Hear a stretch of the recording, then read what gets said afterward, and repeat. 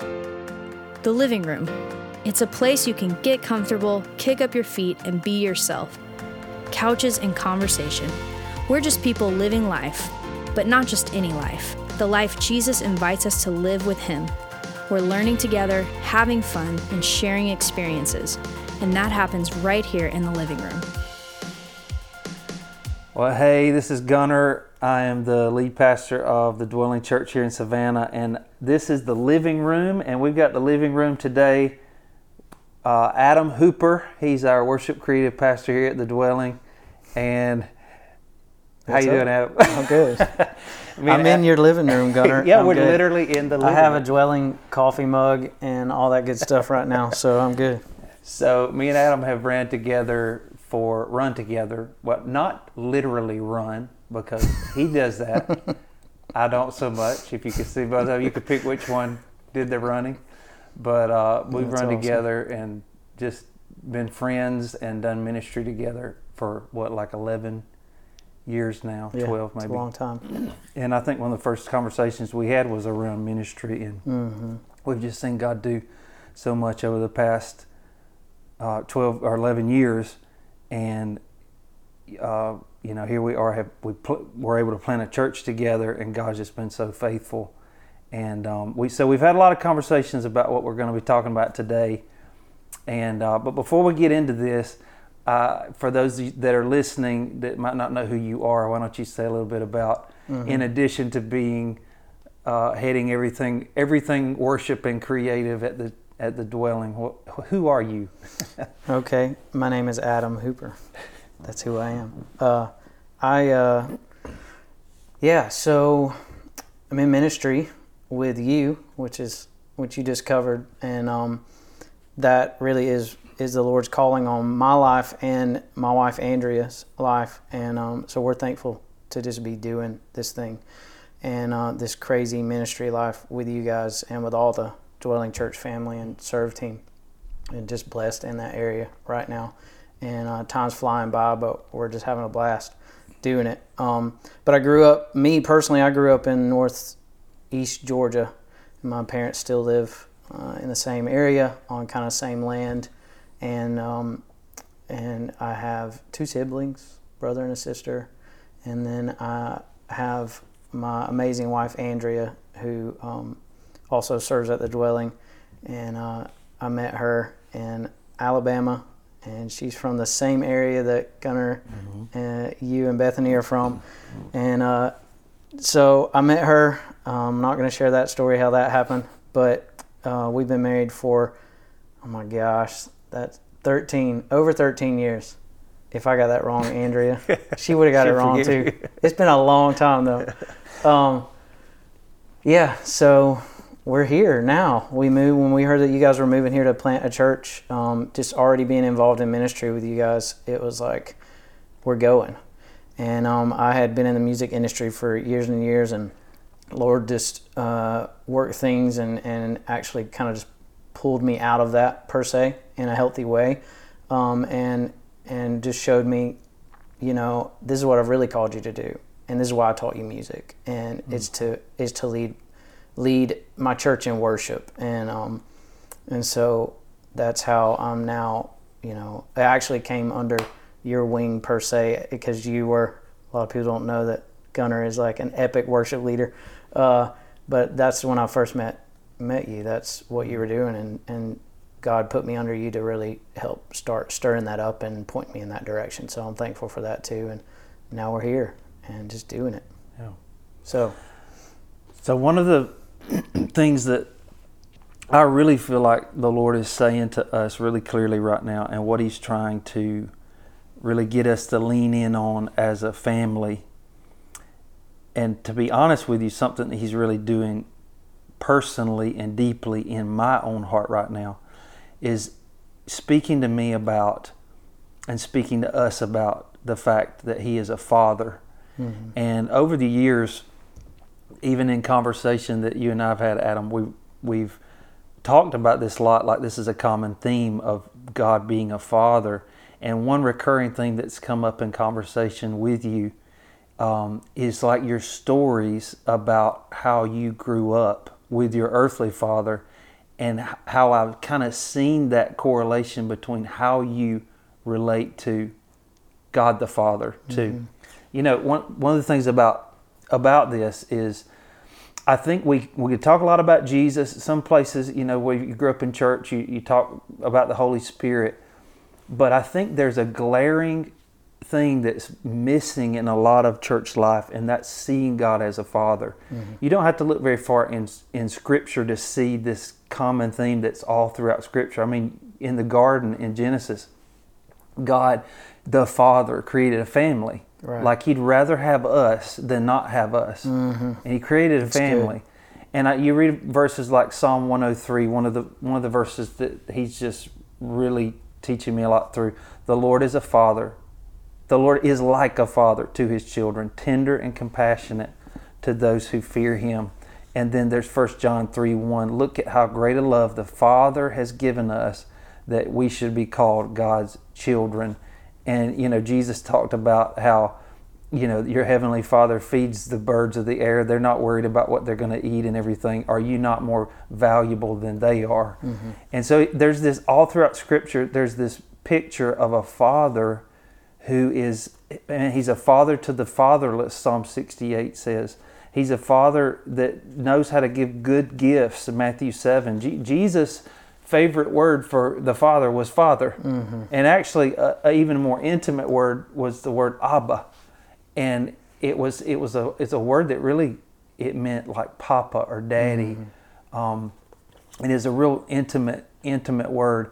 One of the things that I feel like would, the fruitfulness of our lives is really contingent upon how we see the Father, or if we see Him as a Father or not. And it's really rooted in this orphanhood that we inherited from our parents, and they inherited from their parents, going all the way back to the garden. They walked out from under their father's protection, provision, all of that, and they actually lost their sense of sonship. And you can say the same about daughters too, but I don't know if daughtership's a word, but, you know, sonship is key to every part of life. And it literally, it will show up, either sonship or orphanhood will show up in every area of your life. And I love this. This is a quote by George MacDonald. He said, "The hardest, gladdest thing in the world is to cry, 'Father,' from a full heart. The refusal to look up to God as our Father is the one central wrong in the whole human affair.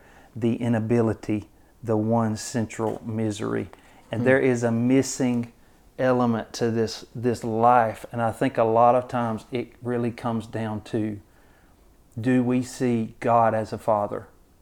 Right. Because I think we can see Him in all different kind of ways, depending on how He's been represented in our life. One of the huge ways is how our own Father modeled fatherhood for us, and how that Father nature, Father heart of God was revealed to us through our Father. And that's one of the things, Adam, that I want you to speak to, is just maybe I'll just start off with this. Have you always seen God as a Father? And if not, was there a moment where that shifted for you? I'm trying to think of like a one distinctive moment. I think there's just been tons of moments. That what's great about a dad is, as you grow and you begin, your dad's raising you and you begin to be like your dad, you start to go, man, that was just like him. And you recognize these new sides of your dad because you're becoming like him. And I think that's this design that God's did, is He did design us in His image. And as He raises us, we begin to think and become more like our Father. So I think that as I grow with Heavenly Father, it's like there's new sides of that, of me being a son and Him being a dad, that I see all the time. So it's been a progressive thing. It started in 2009 or 10 when Andrea and I moved back to Alabama and started going to the Bethany Church in New Brockton, and really got to know you, got to know Pastor Tony, and just that begin that journey of like, oh my gosh, this is relationship. It's not just. So then it was like there were big moments then, but it's this progressive growing into knowing and still knowing. And I think that that knowing myself as a son and knowing him as a dad never stops. Yeah. You just see these new sides of him all the time. And when we start to see him as a dad and not a distorted version of who we think God is, you know? Yeah. Because I think that the actual true pure way that he wants us to see him and that he designed this to be, when Adam opened his eyes, he saw a father. Right. That's what God meant to happen. And then I've heard it put this way, God, when Adam woke up, he was like, I took off work all day to hang out with you. Yeah. You know, that's what a dad would do. Right. It was like, it's done, and now my whole schedule's wiped clean. Cool. I don't have to work at all today. I don't know who said that, but it's like, it's stuck with me forever. And it's like, yeah, that's such a dad. So from the beginning, it's been a father, and that's God's heart. And when we begin to see that, it changes everything, and it's almost so difficult to describe, you know, what that is. So I talk with people all the time, and I can see it in people's eyes. I can hear it in their voice. I can hear it from just hearing their story, how they approach struggles in their life, how they approach trouble, all this kind of stuff, how they view God. And over through counseling and through just conversations with people, there's a recurring theme with some of the issues that we grew up with in life of how our relationship was with our fathers, our earthly fathers. Talk a little bit about your dad and kind of how he modeled, or how that influenced the way you see God. I think that knowing God as a father now, I can look back at just being raised by my earthly dad. I can look at things that happened that I can now see the Heavenly Father in. And just thinking about this, even this podcast right now, you know, just in quiet time with the Lord, I've been asking him about this podcast. Like, hey, you know, I'd love to just show me things that just about my earthly dad. And so before I was to share any story though, because I will just share like a couple of stories that just really reflect, I want to say that that growing up, I basically followed my dad around everywhere. I mean, the good part of, well, my dad was like, and still is like my hero. Like I want to be just like him, and I kind of am, and I'm okay with that. Like you hear so many times like, like, oh my gosh, that sounded just like my mom or my dad. And I'm like, yes, that sounded just like my dad. Right. So like, he's like legitimately my hero, and he has been since I was a kid. And so, but the thing about my dad is he was very easily accessible. And one reason is that he owned his own business, and it was right there in our front yard, literally like a shop where he detailed vehicles. And my grandpa did the same thing, like 2 houses down. So I was kind of on my grandpa's heels and my dad's heels like all the time. And what I do know though is that whoever, like people listening to this right now, I'm not naive to the fact that not every earthly father was as accessible or still as accessible as mine is or was, right? But the thing that when I started to think about that, the thing that I know is, even if, because our earthly dad might not have been around before we were even born, maybe passed away or just, you know, wasn't around. And the thing about it though is God designed us in such a way that we will seek out a father figure, earthly father figure in our lives, whether it's just spiritual, someone, I think even like, not even real, like subconsciously we do that. There's like there's a hole in us. There is someone in your life. So what I'll say as I share stories, don't listen to them and just go, well, that I didn't have that, so I can't. Remember is what I would say to anyone who's going to listen to these. Remember, find who that is in your life, let God point to them, and then remember, because He'll show you how they reflected the Heavenly Father's ways. And because God designed it that way. Jesus said in Matthew 7:9-11, and this is Jesus, I believe, clearing up the fact that, yes, our earthly parents, our earthly dad, does reflect our Heavenly Father. Do we live in a crazy world where we are fallen people? Yes. Yeah. But He designed it in such a way where our earthly fathers can reflect Him because they're created in His image. Yeah. And Jesus confirms it when Matthew 7, when He says, you parents, if your children ask for a loaf of bread, do you give them a stone instead? Or if they ask for a fish, do you give them a snake? Of course not. So if you sinful people know how to give good gifts to your children, how much more will your Heavenly Father give good gifts to those who ask of Him? Jesus wouldn't have said that if our earthly fathers weren't meant to reflect our Heavenly Father in some way, shape, or form, right? Because He's saying, if you are willing to do that, how much more will I do that same thing, but just way better, because I'm Heavenly Father. You know what I mean? Right.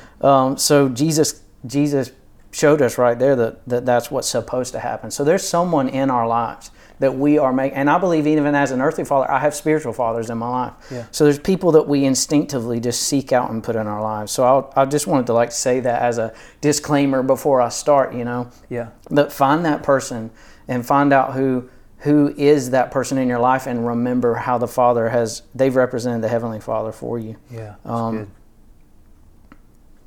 good. And let their voice, when you find that person in your life who's probably already there, let their voice begin to define you with the Heavenly Father. Right. Because He wants a voice. His voice is the only one that needs to define us, right? But He's put a earthly dad in your life somehow, spiritual or literally, and they will help define partnered with the Father. Because my earthly dad's voice has never let me down. Let me rephrase that. He's never put me down. Right. It's never drugged me down. Because we're human, we're going to let each other down. But it's never, he's always defined and shaped me to be better. That's huge. Just like Heavenly Father would do, right?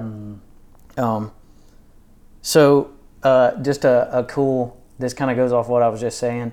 Because my dad owned a business in our front yard, and it was, for like 20 years, he was detailing cars. So it was like take a car apart. It was a long process, and I just remember being kind of mesmerized by this process. But it was just cool because my dad's right there working, and I could just be right on his heels learning. So naturally, watching the process of my dad detailing vehicles and working, I'm just going to watch that all the time and probably start doing it eventually, right? Yeah. So that was kind of one of my first jobs, and along with other things, but I was just helping Dad detail cars. And so I probably was making money at like a really early age. I was like, here's your allowance. But really I was like helping just because I wanted to and be right there with him, But I remember the thing that I couldn't do until I got strong enough was the electric buffer. So it's like a polishing machine buffer that actually polishes out a vehicle. So there's a lot of things that come into play with that, and it's a little dangerous because you got a cable attached to it. It's a spinning... Yeah. That's very powerful, and you have to have the muscle strength to maintain and to actually control this buffer. Right. And so that was the one thing that until I got strong enough I couldn't do. But once I got strong enough where my muscles could somewhat handle it, I like specifically remember my dad, the first time I ever grabbed the buffer, I was so nervous. And you think about a vehicle, there's like the hardest part about a buffer is when you get next to like the windshield or next to a curve and it grabs those sharp edges of the corners of the vehicle. Yeah. So I remember my dad taking me to flat, smooth, open surface first time. Let's start right here. And he was over me. His hands are on my hands, right? Yeah. Like literally. Yeah. It seems like, oh, that's whatever. You're just painting this. No, I mean, that's how you had to do it. Because if not, when I hit that button, that buffer would go flying out of my arms and probably like bust the windshield wide open. So he's, all right, here we go. And we start. And like, it's scary. But Dad's helping me. Yeah. And so pretty much Dad was doing all the work probably the first time, right? But it felt like, oh, I'm getting this. Yeah. And then over time, whether it was the next day or whatever, even right then, he's starting to lift a little bit of his control over that buffer to let me take the control of it. But he's still right there. And then his grip gets a little lighter and a little lighter, but he's still right there. And so and eventually he's releasing that buffer as he sees that I can handle it. Yeah. And then I'm moving close to the edges and I'm getting it. And now I'm learning how to polish one out without leaving streaks and all that good stuff. Mm-hmm. And then I remember eventually however long after, weeks after or whatever, as I got stronger, it could have been a year later, I don't know. But my dad eventually leaves the whole entire shop. Hey, okay, well, I'll be back in a bit, and maybe you'll be done buffing the vehicle out. And before I know it, I'm polishing the vehicle by myself. Yeah. And Dad's not even around. And then what's so amazing is Dad would come back, and as a son, I don't remember the specific first time that he ever came back, but I do remember moments where like, oh, I heard Dad's truck pulling up. Yeah. He's going to come in and I'm almost done. Yeah. And I'm waiting for Dad's approval.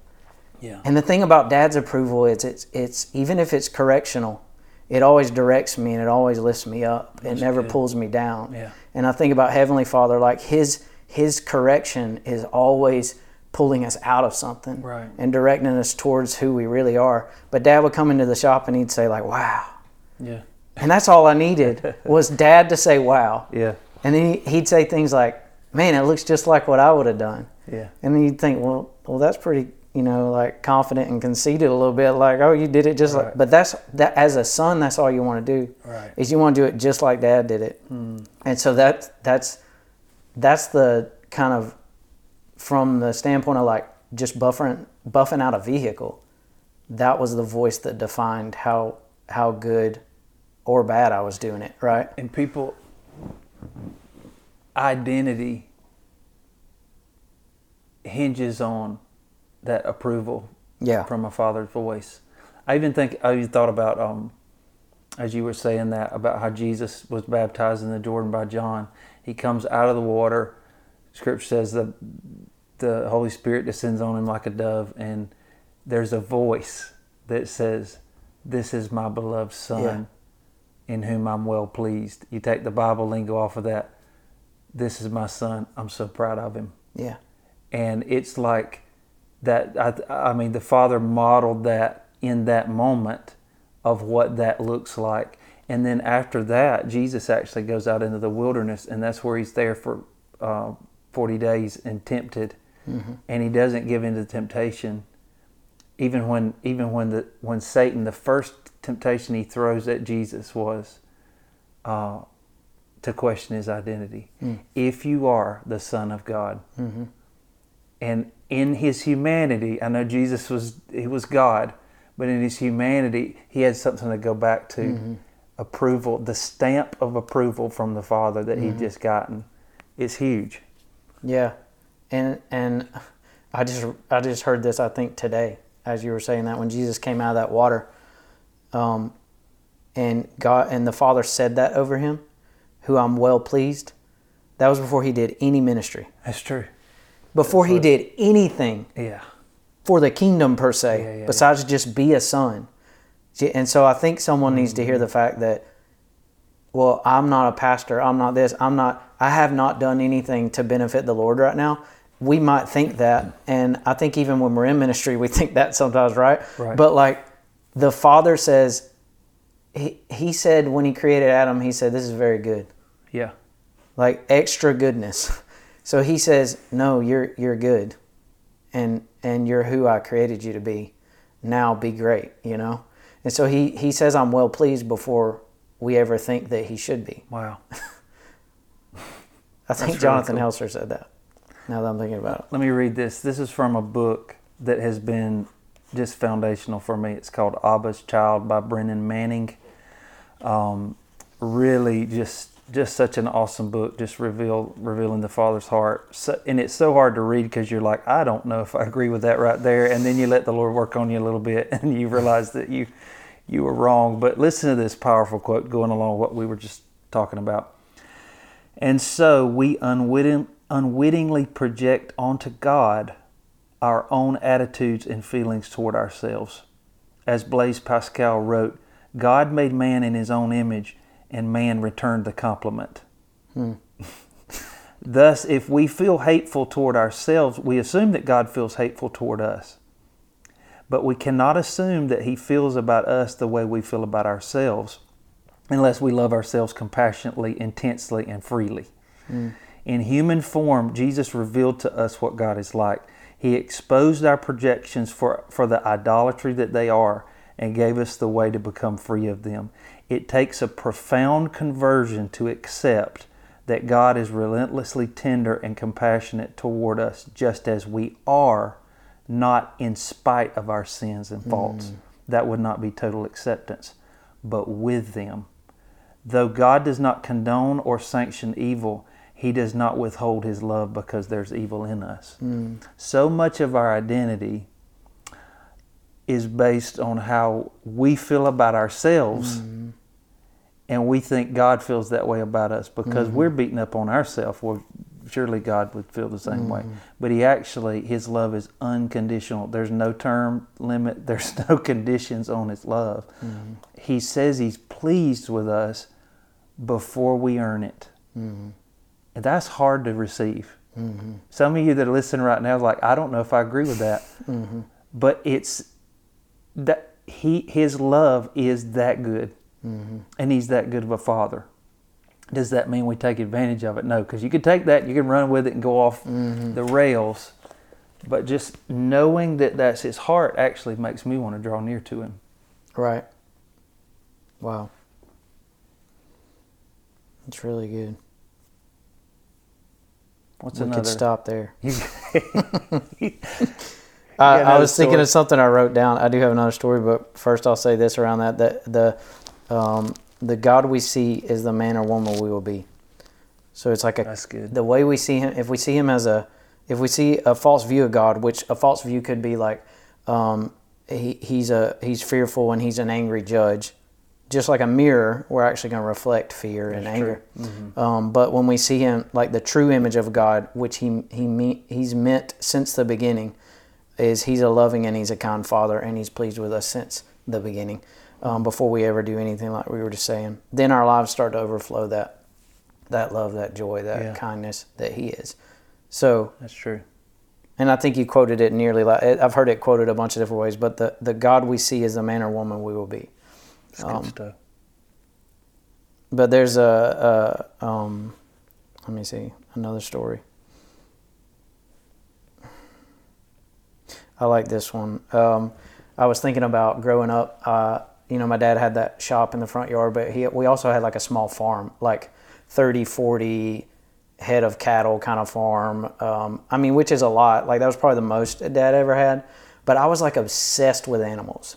And I still am, I think. But Discovery Channel, all that, it was just me. And it still is. But Andrea doesn't like seeing animals attack animals in like the circle of life, so I don't get to watch it as much. But poor gazelle. Yeah, but which I think most women are that way. But growing up, I was just obsessed with animals. I think it's because I was around them all the time. But at the same time, I was very cautious, and I still am a very cautious person, even around animals. But cows especially are like big, intimidating animals. 1,500, 2,000 pound animals that can kill you, right? Yeah. So and won't feel bad about it. No. But the thing about my dad on this farm, so being obsessed with animals, I literally, if Dad was going to feed the cows, if we were doing anything related to farm, I wanted to be right there on his heels. Yeah. And I'd watch my dad just manhandle these animals, not in a just he would walk up in and just be comfortable just walking up in a herd of cows and feeding them and just shove them out of the way if they're in his way or vice versa. And I'm like, how does Dad do this stuff?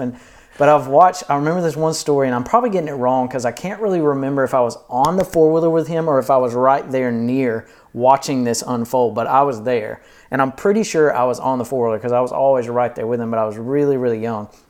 But I remember watching my dad take, a cow had her calf, and Dad always knew, okay, she's about to have her calf. I gotta go find her and see where she's at. She was in the creek. The creek was kind of deep in this certain area, and she had the calf literally in the creek. And if the calf's nose and everything's down in the water, it's not going to breathe. So right. Dad, to save the baby calf's life, he's going down to get it, right?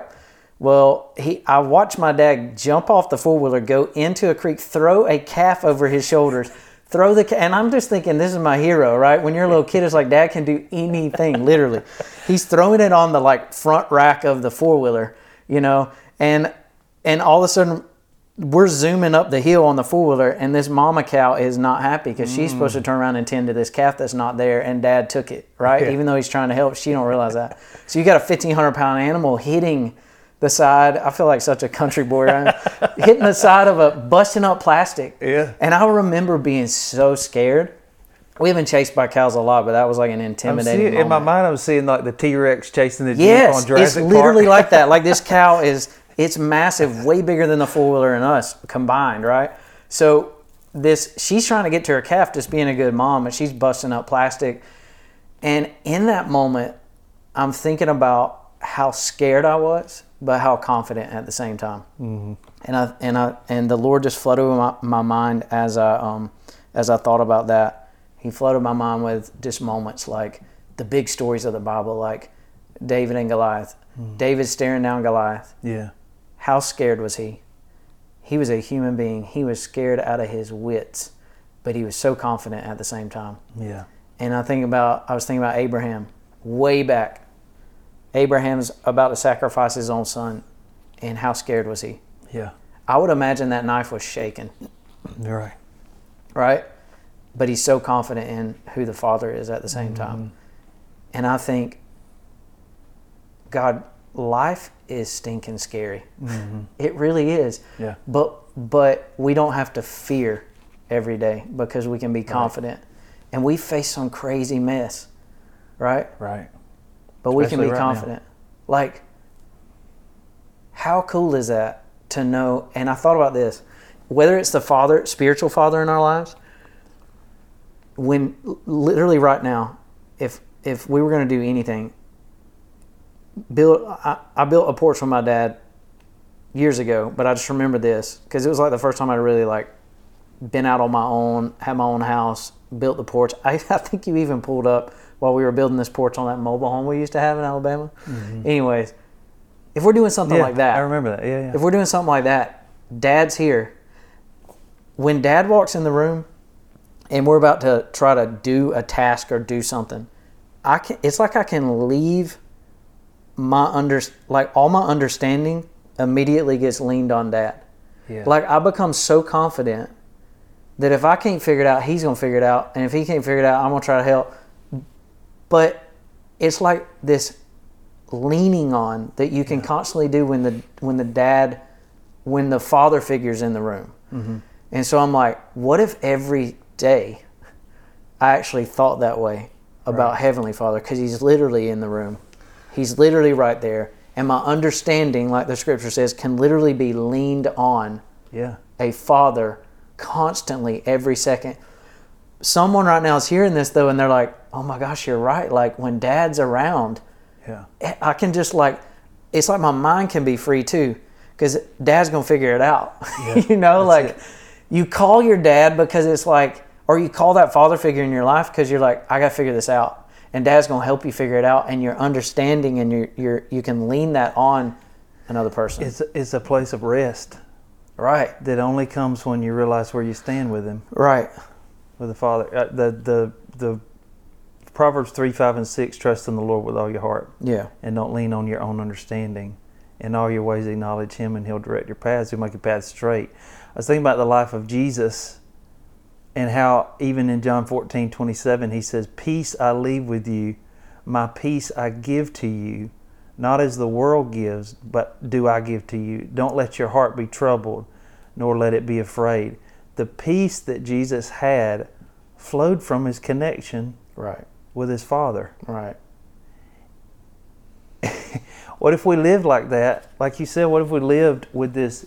It's a place of rest. It's not striving. It's not worry. It's not fear. I think about 1 John, perfect love casts out fear. Mm-hmm.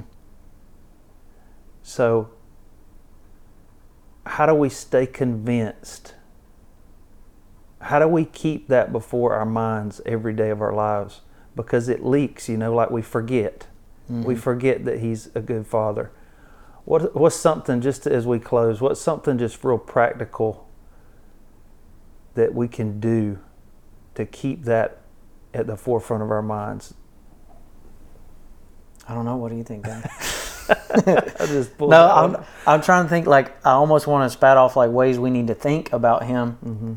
But it's like how do we maintain that thought process? I think it's a constant leaning on, like what we were just saying. Mm-hmm. it's a constant awareness, trying to gain awareness of that He is who He says He is. And a big way that when I think about the Father, I immediately think that He is love. Everything He does is motivated out of love. It doesn't matter what it is. It clears up so much. Yeah. And that was a defining moment, I think, when I was probably just in a church service or whatever, or listening to a pastor, and heard that statement. Everything God does is motivated out of love. Even the law was given. The 10 Commandments were given because He loves us. Telling us not to kill another person is healthy and good. And He told us that because it's practical, right? It's good. But even just that is motivated out of love. Yeah. He created everything about us out of love, even as worshipers. Like, we worship Him because He first loved us. We can love Him back, but we worship Him, and He designed it that way because of how much He loves us. And we'll become more like Him as we worship Him.